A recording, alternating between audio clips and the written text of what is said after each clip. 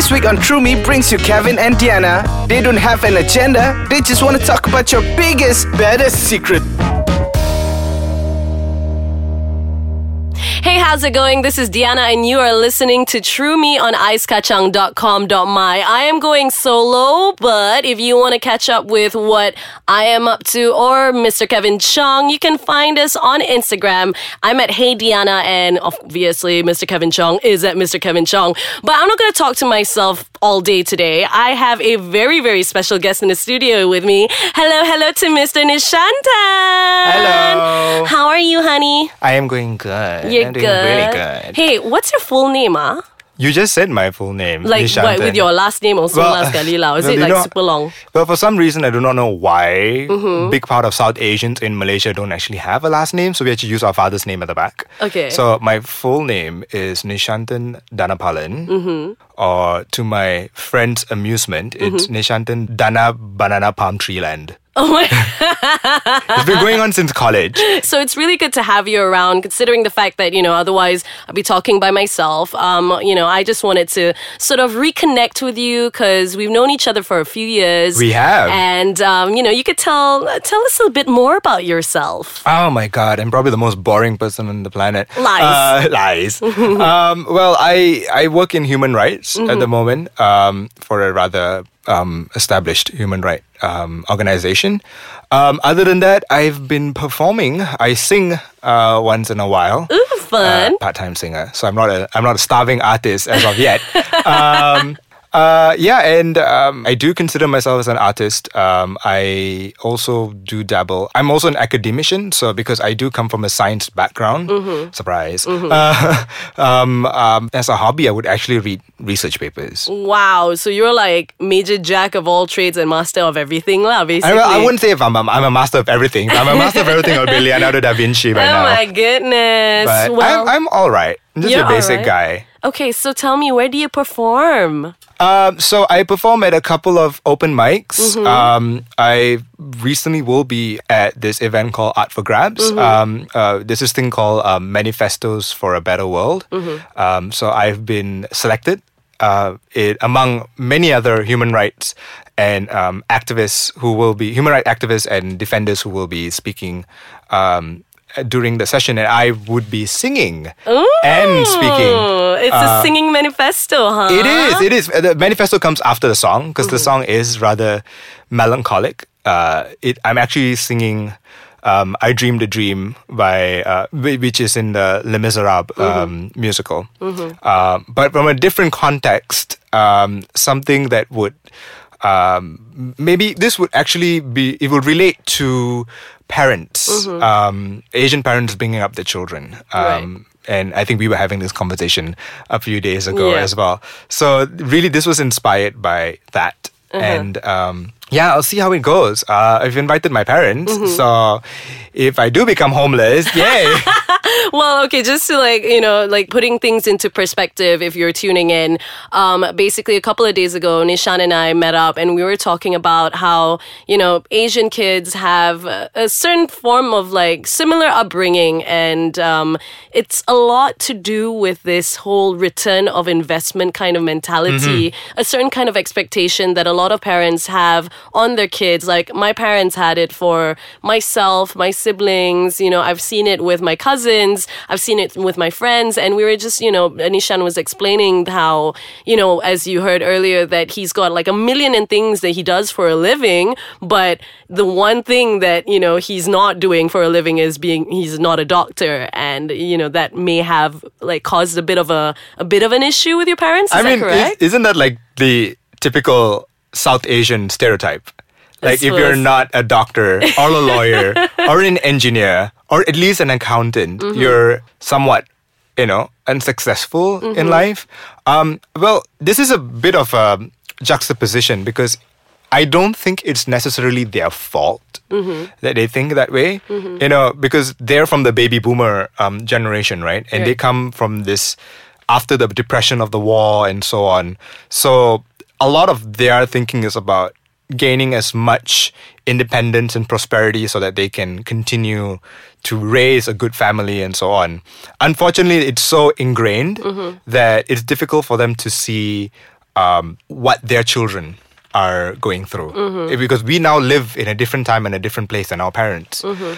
Sometimes they don't realize that because they're still stuck in their bubble. Most apparently among Asians. Yeah. So we will come back to that very, very shortly. In fact, like a part of the, we were talking about the kinds of messages that we'd like to send out to our parents, you wanting to be honest about, how you feel on the way they look at you and what they expect out of you. But then there was also something else that we discussed that you kind of wish that you could reveal, but not just yet. Maybe not in this lifetime, but we'll see what happens. But anyways, we'll be back after this very short break on True Me.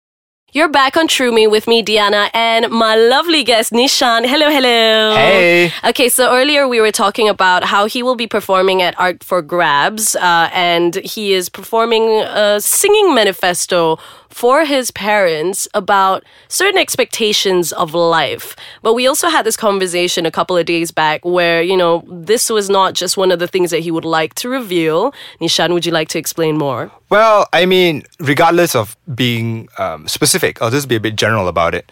There are a lot of things parents have a certain expectation or an idea of who their children are. And that's probably because that's how we portray ourselves at home. Reason being, because they're conservative, they may not be as accepting of who you are. And this depends, like what job you do, who you choose to love, and also maybe what you believe in that case. And it's a very rigid thing. And it boils down to whether, if you really love your child, would you accept them for who they are? Or at the end of the day, are you going to look back and think, oh, what are people going to say about it? Yeah. Because that is the common conversation, the dialogue that goes on. It's always like, what are people going to say? And it's even worse if this happens within the family itself. Yeah. So if you have an extended family with, I don't know, like 20 cousins who all are competing against one another to be the top, I don't know, grandkid. Whatever. We're like turning into Malaysia's next top grandkid. Next top grandchild. Yeah, legit. But do you want to be on top? Yes. Do you want to be on top of grandma and grandpa? I mean, that can be a tad inappropriate, but okay. Oh yes, obviously everyone has their thing. But do your parents know who do you love? No. Okay. I would be lying if I said I haven't been dropping hints. I mean, when I actually told them who Anderson Cooper was, right. when my mom was a big fan of his and used to watch his shows, and her reply was, "Oh, okay, white people can do whatever they want." Oh, white people specific. Exactly. Why that? I was like, oh, okay. Oh my god. And then then when there was a recent the shooting in Orlando that came up, and we were watching the news and stuff like that, and when I kind of told my parents that it's actually a gay club and this was a hate crime, and my father kind of said, no wonder. Oh. Yeah. So, it kind of, this is this thing, right? This is a bit of a stigma. I don't know. It just gets even worse when they start asking, "Oh, when are you getting married?" Right. I'm like, "Oh, we're getting old. Don't you want do you want children for yourself? We want grandkids." How do you manage these questions? I mean, it's quite natural for a lot of people to get those sort of questions in, for holiday seasons, for example. But in this wedding season, wedding season, any holiday season. But in this particular scenario, they don't even know your preference, the people that you spend time with or the people that you sleep with, you date, and so on and so forth. How do you manage this? Definitely it's not easy managing it. The word is managing or dodging the questions as much as I can. Go away! No, my answer, which I usually tell everybody, is like, you should ask my brother because he's a resident Casanova in Seremban. Oh. But because he's got a list of girls and he just goes tick, tick, tick, tick, tick. You're right. So his reputation actually, doesn't precede him. It's true. So I always tell you should ask him first. Even though he's younger than me, he might probably get married before I do. Right. But it just really depends on how you deal with the situation. Sometimes all you can do is just sit, smile, nod, and hopefully the conversation ends. Yeah. Especially if it's, let's say, someone like your aunt who you really care about, but you really can't say it. especially in the public or whatever, and you're not sure how they're going to react to it. So you just have to kind of deal with it. You just have to, it's not necessarily the best way of dealing with it. I'm sure a lot of other people may have come up with their own mechanisms to deal with or to dodge these questions. But for some of us, we just try our best to be nice and not like get too emotional about it. How do you feel about it not being able to tell your family, actually? Like, do you ever experience like, I don't know, like a feeling of like frustration or sadness of any kind that you're just like one day you really, really wish like, one day I'm going to tell you and I don't really care about the consequences? Because are you holding anything back from yourself that you feel like it's affecting you? Oh, definitely. It's sort of so I come from Sraman, right? So going back home would mean like I would not live my authentic self at home. There's so many things I have to cut back. I don't know, like even the TV shows that I watch or how I dress, how I talk. I'm still myself, but I'm just like cutting it back. It's not like I'm living two lives. It's like I'm living half of it. Right. And when I go back, then how let's say a messaging app has a notification that comes out, and with the text preview, I kind of turn off the text preview because you never know who's at home. They might just, the phone might bing and then you might see it and then, they'll ask questions. Yeah. So, you turn those things off. Well, then you try to be the model son that they think they envision of you. But deep inside, it eats you. Yeah. I think as you get older, it gets a lot worse. And it gets a lot worse when you finally meet someone and you're with someone. Then you do feel like you're living two lives. Yeah. Yeah. So it is very detrimental sometimes to mental health if you do not know how to deal with it. But having said that, I would also say when the time comes and if I have to tell it, I probably have to. Someone I know who is a psychologist told that yes, there's going to be a lot of grief. There's going to be a lot of pain. There's going to be a lot of drama, which is apparent in most Asian families. There's going to be a lot of these kind of consequences to what you say, but you will feel a lot better after saying it. And after that, you just have to wait. You kind of have to give them time. And this person also said that pain is just another language that we have not translated yet. So, we'll just have to wait and see.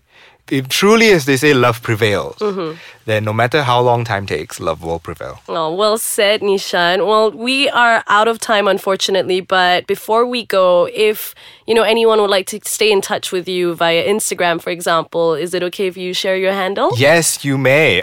So you can find me on Instagram at the @ sign. Yeah. TNAHSSIN. So Awesome. It's actually my name, Nisshant, but spelled backwards. Okay, Yeah. that's clever. So you can find me, it's just TNAHSSIN. Tanasin, if that's a thing. You can find out randomly, creepily, say hi and everything. Say hi, slide in and my be DM. like, how's life and stuff like that. Slide into my DM or creepily like photos from 2016 with no shirt on. I don't know. Okay, well, we'll definitely stalk you. But if you want to stalk Kevin and myself, we are on Instagram as well at Mr. Kevin Chong and also at Hey Diana. I gotta go. I'll be back, with Kevin next week. So we'll see ya. But don't forget to stick around to icekachang.com.my.